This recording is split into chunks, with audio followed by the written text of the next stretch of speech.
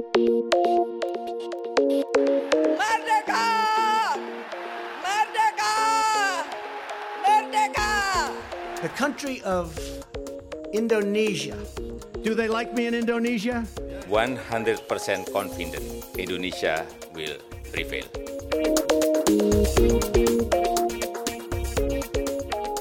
Hello and welcome to the Talking Indonesia podcast. I'm your host Dave McRae from the University of Melbourne's Asia Institute, and today we'll be discussing Indonesia's Constitutional Court, formed in 2003 as part of the amendment process to Indonesia's constitution following the end of authoritarian rule.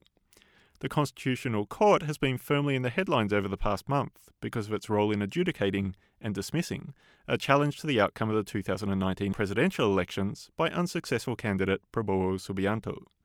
But deciding electoral disputes is not the only way in which the Constitutional Court impacts upon the outcome of elections in Indonesia. It has also helped shape Indonesia's political system through its power to decide whether laws are constitutional. It was as a result of a decision by the court, for example, that Indonesia held its legislative and presidential elections on the same day for the first time this year. To discuss the Constitutional Court and its role in elections in Indonesia, I'm joined today by Professor Simon Butt, Director of the Centre for Asian and Pacific Law at the University of Sydney Law School and the author of The Constitutional Court and Democracy in Indonesia. Simon, thanks so much for joining us today. It's a great pleasure, Dave. And a pleasure to have you on Talking Indonesia. Could I start by asking you, obviously the Constitutional Court's remit is much broader than just election cases and reviewing election laws. How big a part of its work do elections constitute? The short answer is quite a bit.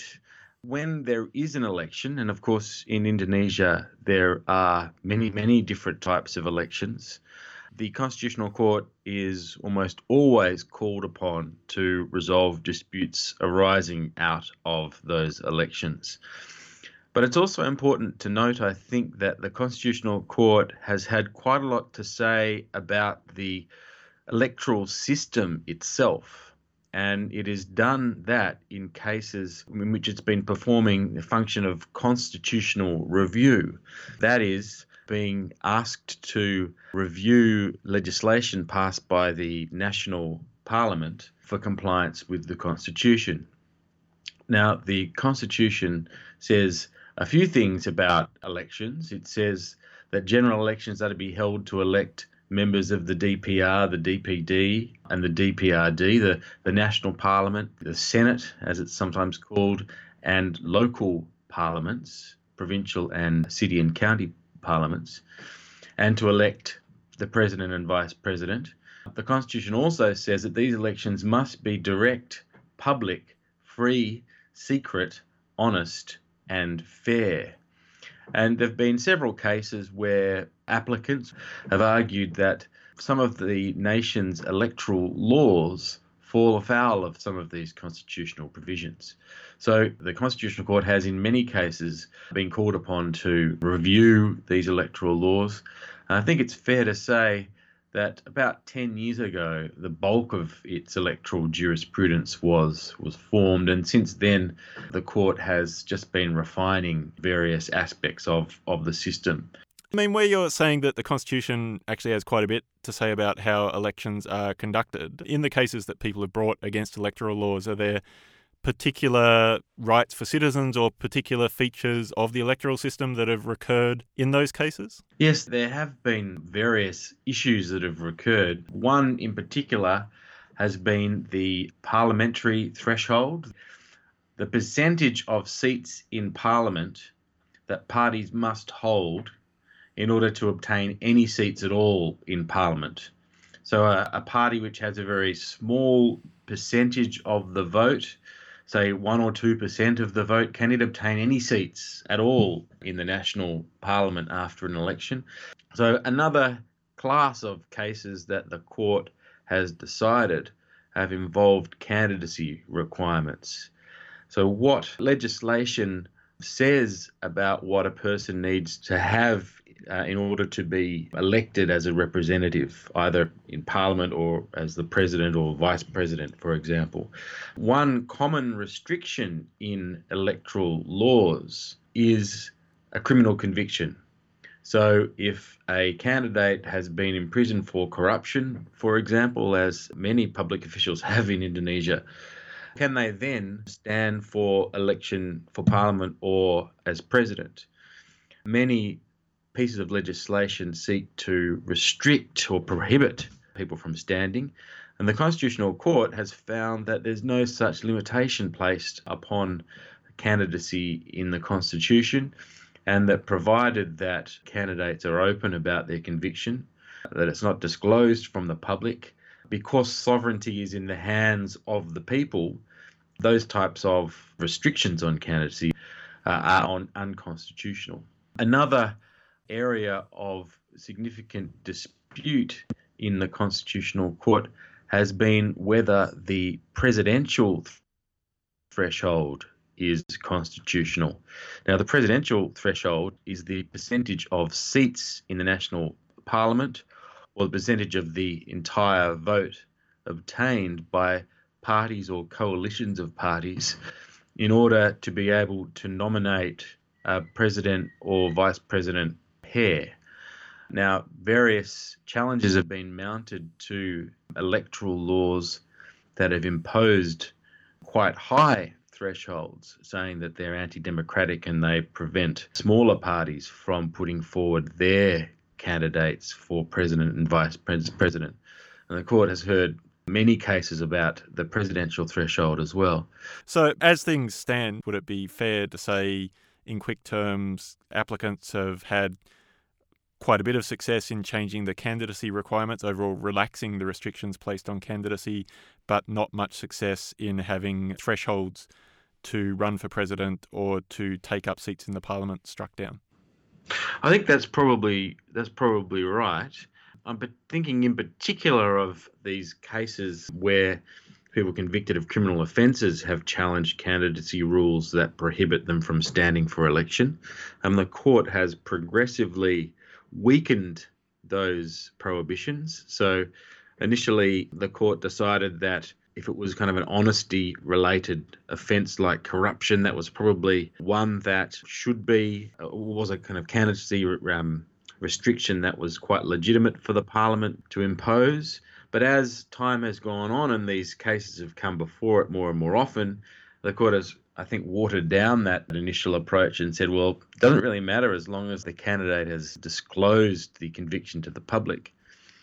I mean, it's interesting to hear you focus on candidacy because I guess when I as a layperson think of the influence of the Constitutional Court on the electoral system, the first thing I think of is the open list system in legislative elections, where previously parties would put up a list of candidates for each electorate, and there might be 5, 10 people elected from that electorate, and the seats would go to the people who were highest on the party list. And the Constitutional Court changed that system and made it that whichever candidates got the most votes from that party list, regardless of their position on it, would be the ones who took up that party's seats in Parliament for that electorate. Now, what was the issue of constitutional law there that led the Constitutional Court to change the electoral system? And is this something that took multiple cases to happen, or has there only been one challenge in that respect?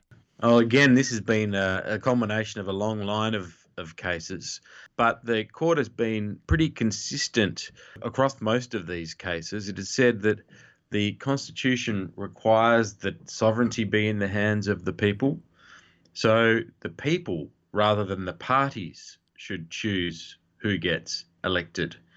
So the party choice, the party listing of its preferred candidates in order of the top to bottom, might be a starting point for the party, but the people decide. So if the people choose number 7 on the list, if number 7 gets more votes than number 1, well, number 7 is going to get the seat.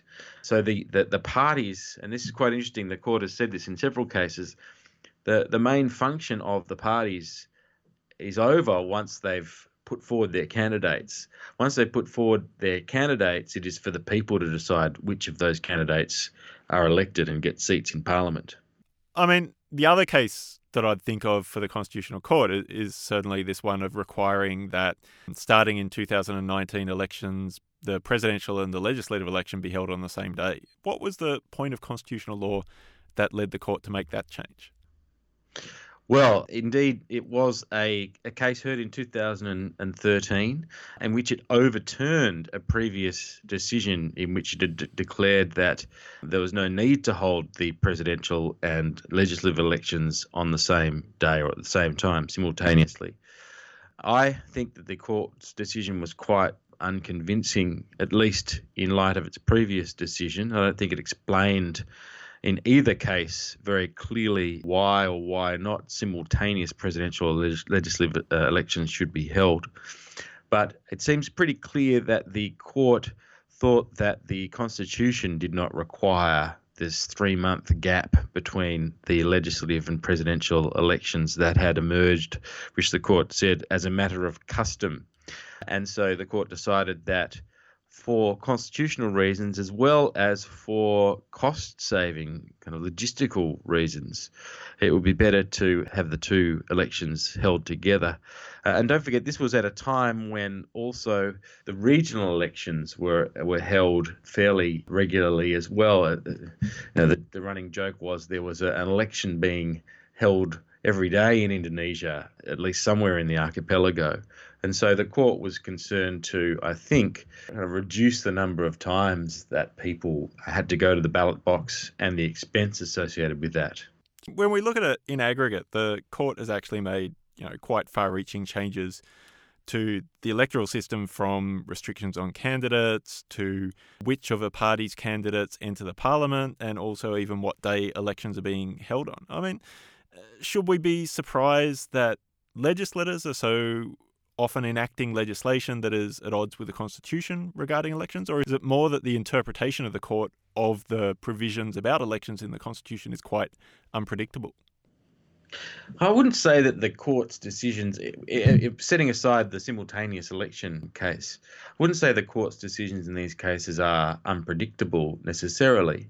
But I think there is not in Indonesia today a feeling amongst legislators that the Constitutional Court's decisions necessarily need to be complied with. It's not the first thing, I suppose, in the minds of legislatures when they come to review electoral laws before every national election. Indeed, it's not inconceivable that legislators might see the Constitutional Court's decisions invalidating decisions of previous election laws to have very little to do with new statutes that are enacted. So, in other words, to fix the problem of a Constitutional Court decisions, legislators sometimes appear to choose to simply reenact provisions that the Constitutional Court has invalidated in the new round of electoral laws that are made every time an election is looming on the horizon. That's a really interesting point, because certainly some of the changes the Constitutional Court has made to the electoral system, I think are widely perceived to have had fairly deleterious effects. I think people were overall unhappy with having the presidential and legislative elections on the same day, feeling the campaign went for far too long. It was too many choices to have to make on the one day, and sort of too onerous a task to tally the votes across so many elections at once. Well, that's right. And indeed, the Constitutional Court's decision in the simultaneous election case in particular has caused lots of problems, because the 2017 election law that was made in response to the Constitutional Court's decision in that case to govern the elections in 2019 stipulates that the 2014 to 2019 Parliament determines the presidential nominations for the presidential elections. So determines who is open to be chosen to lead Indonesia from 2019 once there is a new Indonesian parliament. So in other words, the presidents or the president and the vice president may have some legitimacy, but it's from the previous term of the DPR or the National Parliament, not the current term. And some would argue that this might undermine the political stability of the Indonesian political system. Yeah, a range of problems thrown up by this simultaneous elections provision, and the open list system as well. We've seen scholarly analysis that because you're having so many candidates compete individually for office, it simply encourages widespread vote buying as a major feature of Indonesian elections. I mean, if a future government or legislators were now to seek to do away with these two features of the electoral system, would there be any scope for them to do so? Could they enact a legislation that changed these features of elections with any hope that it wouldn't simply be repealed by the Constitutional Court at the first opportunity? I'm pretty sure that they would give it a try, and all they would need to do would be to pass a new law and wait for someone to challenge it. If no one challenged it, then it could continue to be in operation, and the previous jurisprudence of the court would I presume have no effect on its operation. There'd be no one saying, well, hold on, that new piece of legislation doesn't comply with the Constitutional Court's decision about this old piece of legislation. The new legislation would stand and I would think be applied. The other couple of things, well, there are two other things to consider here, I think. One is that the court's 9 judges there's a kind of a turnover of them. And so it's quite possible that the court and its composition over time might lead to different decisions in very similar cases. You can't discount that possibility. And the other point is that the court, in many of its constitutional review cases, talks about the corridor of constitutionality. Open legal policy is another way the court describes it. And what it's referring to here is the latitude that legislators have to create rules that are in conformity with the Constitution. So there may be versions of the open list system that comply with the Constitution. The list system that the court invalidated seems to be off the table in terms of constitutionality, but there are other variations of it perhaps that the court might not see a problem with. So there is a bit of latitude that legislators have in responding to courts' decisions, if they decide to respond to the court's decisions at all. As I said, it's quite likely, in fact, probable that legislators will just pass whatever electoral laws they like, hope that no one challenges the law, and if someone does challenge, they might not be successful anyway. So there's quite a lot of scope, I think, for legislators to push the boundaries of the electoral laws. Now, I mean, we've spoken a lot so far about this constitutional review function, but probably in the case of elections, the more well-known function is actually this role for the Constitutional Court of adjudicating electoral disputes. Is that a typical role for a Constitutional Court to play? And is it really appropriate given that the Constitutional Court only has 9 justices, whereas other courts in Indonesia would have a much larger array of judges at their disposal? There's no question the job that the Indonesian Constitutional Court does in electoral disputes is pretty onerous. I mean, we had really long marathon court sessions into the night just with this last presidential electoral dispute. But we've also in the past had the court kind of divide itself up into 3 panels and run parallel hearings to resolve electoral disputes. It really does work very hard. Other courts in Indonesia, there are about 7,000 or more judges operating in other courts in Indonesia. Generally hear cases in panels of 3, but they certainly don't have the complexity of these electoral disputes where you're tallying results from many thousands of polling stations, hearing from literally hundreds of witnesses. It's a very complicated task performed, it must be said, under very, very tight deadlines. So the upshot of that is the Constitutional Court is the appropriate venue, in your view, then, for these electoral disputes? Well, now that raises a whole lot of questions about whether there would be any other court that could do as good a job as the Constitutional Court does. I mean, most people would say that the Constitutional Court has its own problems. There have been a few corruption scandals. There's been a bit of disquiet, I think, amongst some of the legal community about the quality of its decision-making, putting aside the corruption allegations. But, can the court apply law consistently across cases to similar facts? Can it kind of interpret the law in line with modern needs? Can it give a real strong expression to constitutional rights? Can it really help citizens in their kind of battles with the state? But the alternative is probably the Supreme Court. And there's been quite a lot of toing and froing between the Constitutional Court and the Supreme Court about who should resolve electoral disputes in Indonesia. And the Constitutional Court has come out on top as holding the power to resolve these disputes. But the Supreme Court, even though it's got 50-odd judges in it, or it can have up to 50 judges in it, I don't think really has the capacity to resolve disputes in this way. And in fact, the court would have to drop all of its other cases to resolve electoral disputes on this scale. Now, I mean, the Constitutional Court, probably presidential election challenges are the most well-known, but it's also hearing challenges to legislative results and to the elections for mayors and governors. Are the grounds that people challenge on fairly consistent across those cases? And what are the typical grounds to challenge in them?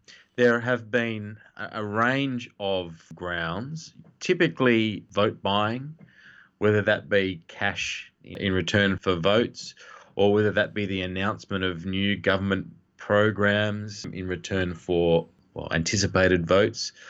One other feature has been the use of incumbency, perhaps a local governor telling civil servants in his or her district or province to vote for him or her and to encourage others to do so.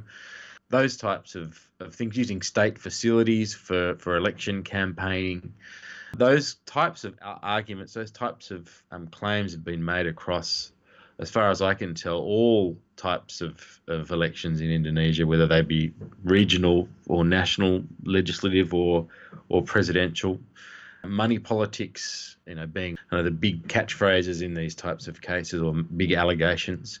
But one of the interesting aspects to all this is from the earliest of days in resolving these types of cases, the court appears to have required that people challenging results prove that the irregularities are structured, massive and systematic. And so this has been quite a high bar, I think, for people to prove if they want to win their electoral disputes in the court. I mean, does that mean it's been rare for the Constitutional Court to overturn an election result?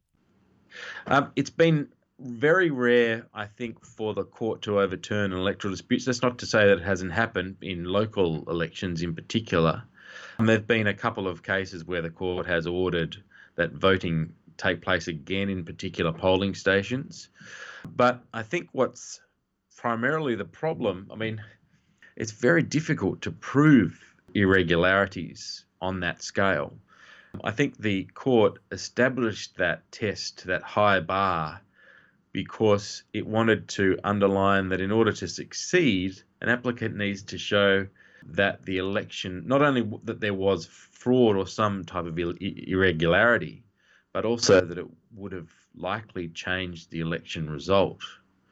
And that's quite difficult to prove, even if you can point to a significant number of people whose votes were influenced by a cash payment, for example. It's pretty hard to show that enough of those people receive money in order to change the result in a particular area. And this is a stumbling block that many applicants have encountered in their cases, including the Prabowo challenge in the Constitutional Court this year. On that Prabowo camp, when you're talking about this high threshold that the court has set to overturn election results, of course they faced a massive challenge in that the electoral margin was 17 million votes. How did they go about trying to prove that decision should be overturned? Well, they made lots of claims about what had gone wrong with the election. They said that there'd been a lot of vote buying, that various government programs had been promised or finished just before the election, that civil servants had their wages and benefits increased in the lead up to the election with the hope that they would then promote the government's successes and policies and get people to vote for them.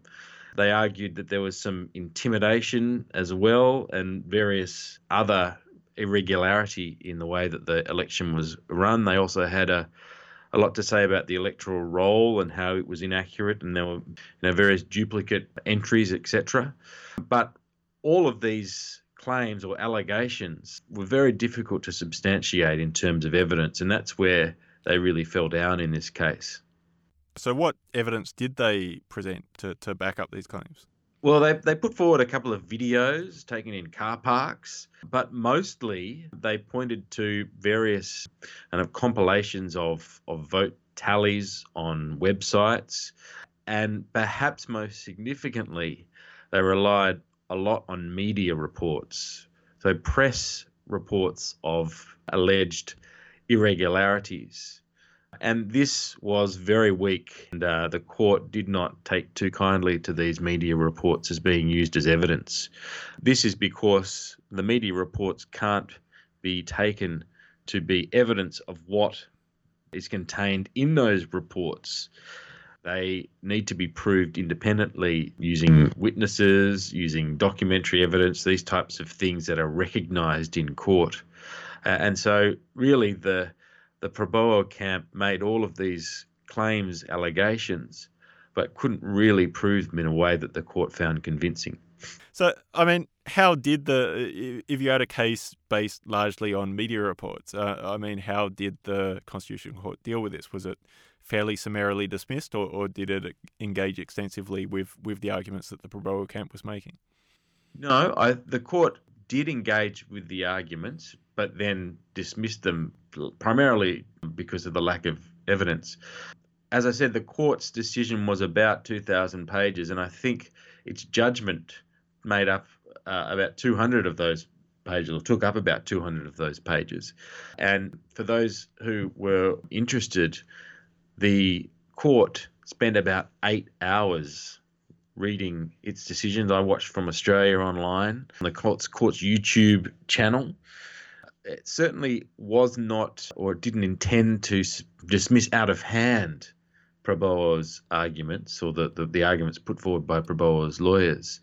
It wanted to be seen, I think, in fact, it may well have actually considered all of the arguments on their merits in a way that, might have given some satisfaction to Prabowo supporters that the court had in fact considered all of the arguments. This is an important function of courts the world over. The idea that you give people who feel aggrieved a forum, and that you tell them or you make them appreciate the fact that you have actually given their grievances due consideration. And I think the court certainly did that in this case. Sure. Because, when the electoral result was announced, we saw these violent riots centred on the electoral supervisory body in Jakarta, Bawaslu. There were fears, perhaps, that the Constitutional Court decision would similarly be met with violent protests. So do you think it was the way the court handled this case itself that diffused some of the sort of aggrieved feelings that some Prabowo supporters were feeling? I don't really know what Prabowo's supporters felt in response to the decision, but it certainly appeared to be an effort by the court to make it clear that it had considered all of the arguments. It had given due consideration to everything that Prabowo's lawyers had put before the court. It didn't just say, not enough evidence, sorry, end of decision. It went through all of the key pieces of evidence, the arguments that were made by Prabowo's lawyers, and dismissed them one by one with due consideration. Because, before submitting the case, the Prabowo camp had pretty much indicated that they were not going to do so on the grounds that they were not going to get a fair hearing. When you look at the way the case itself was conducted, is there any justification in those sort of complaints they were making? I don't think so. The main fear, I suppose, is that you're having your challenge decided by an arm of government that is represented by the incumbent. That said, the way that the court's judges are selected, so there's 3 from the National Parliament, 3 from the Executive, and 3 from the Supreme Court. The way these judges are selected is designed to not favour one particular arm of government over the other. So in this case, not necessarily to favour Jokowi because he may have had a say in the election of three of the judges, at least three of the judges. So, there is this kind of inherent systemic guarantee of independence, at least in theory, that's kind of designed to prevent these types of allegations of bias from occurring. But look, there are a few very well-respected judges on the Constitutional Court, but there have also been a few scandals of recent years, and whether or not that has just caused a decline in trust in the court as a general principle or a general problem rather than in this case in particular, I'm not sure. But there's also been research that's done to indicate that the court has, in quite significant political cases, not sided necessarily with the government. So it's a bit difficult to answer that question, but I think that really on any objective view, the court's decision was correct in the sense that there was no real evidence put forward, no kind of acceptable evidence put forward by the Prabowo camp of serious electoral irregularities. I mean, the pattern has been that, certainly in the last two presidential elections where Prabowo has been the challenger, you've had these Constitutional Court cases. There has to be every chance that in the presidential election in 5 years' time, we'll again see another challenge from whoever the losing candidate or candidates are in that poll. I mean, as you've alluded to earlier in the podcast, Indonesia tends to engage in a reconsideration of its electoral system in every 5-year cycle. Are there changes that are needed to the way the Constitutional Court handles electoral disputes before Indonesia next convenes national elections in 2024? Look, electoral dispute resolution, like many of the types of matters the Constitutional Court decides, is very complicated, complex, and I think to resolve these cases takes time for the parties to collect their evidence and present their cases effectively, time to interrogate witnesses in court, and time to put together a decision that is comprehensible and kind of appeases the parties in the sense that they can feel that their arguments have been given due consideration. And in my view, at least, I think the court's timeframes are a bit tight. I understand that politically, these types of issues, these types of decisions shouldn't linger for too long. You don't want there to be the uncertainty of an electoral challenge hanging over a government's head for any kind of extended period. But to decide these cases does take time. And I think the court might have been a bit rushed in the way that it's handled these cases. That said, the court's decision has, I think, been well received by the parties. And, as I said, it does take into account all of the relevant arguments made by the parties in the case. But, it does all happen pretty quickly. I would be inclined to increase the time that the court has to resolve these cases. I guess you could almost say that Indonesia's been fortunate that it's had two elections with such large margins, that if there has been sort of a tight time frame for these cases to be heard, it's kind of got away with it because the election results have been so clear. But if you did have an election result where the vote tally was very close and a lesser body of evidence might be enough to draw a result into question, then I guess a tight time frame could be more of a problem in the future. Sure, it may be that in other cases, in other electoral disputes, the result might not be as clear cut, and that's when we'll see the court really needing to scrutinise the evidence, that the parties being given more of an opportunity to present their arguments and prepare their cases in particular. All these things are likely to be more important. Now, Simon, there's a lot more I could ask you, but I'm afraid we're well and truly out of time. Thanks so much for taking the time to share your insights with Talking Indonesia today. Thank you very much, Dave. That was Professor Simon Butt, Director of the Centre for Asian and Pacific Law at the University of Sydney Law School, and author of The Constitutional Court and Democracy in Indonesia. Talking Indonesia returns on the 8th of August with my co-host Dr Dirk Tomsa. Until then, of course, you can listen to the entire archive at the Indonesia at Melbourne blog or wherever you get your podcasts. That's all for today, though. Until next time, this has been the Talking Indonesia podcast. Bye for now.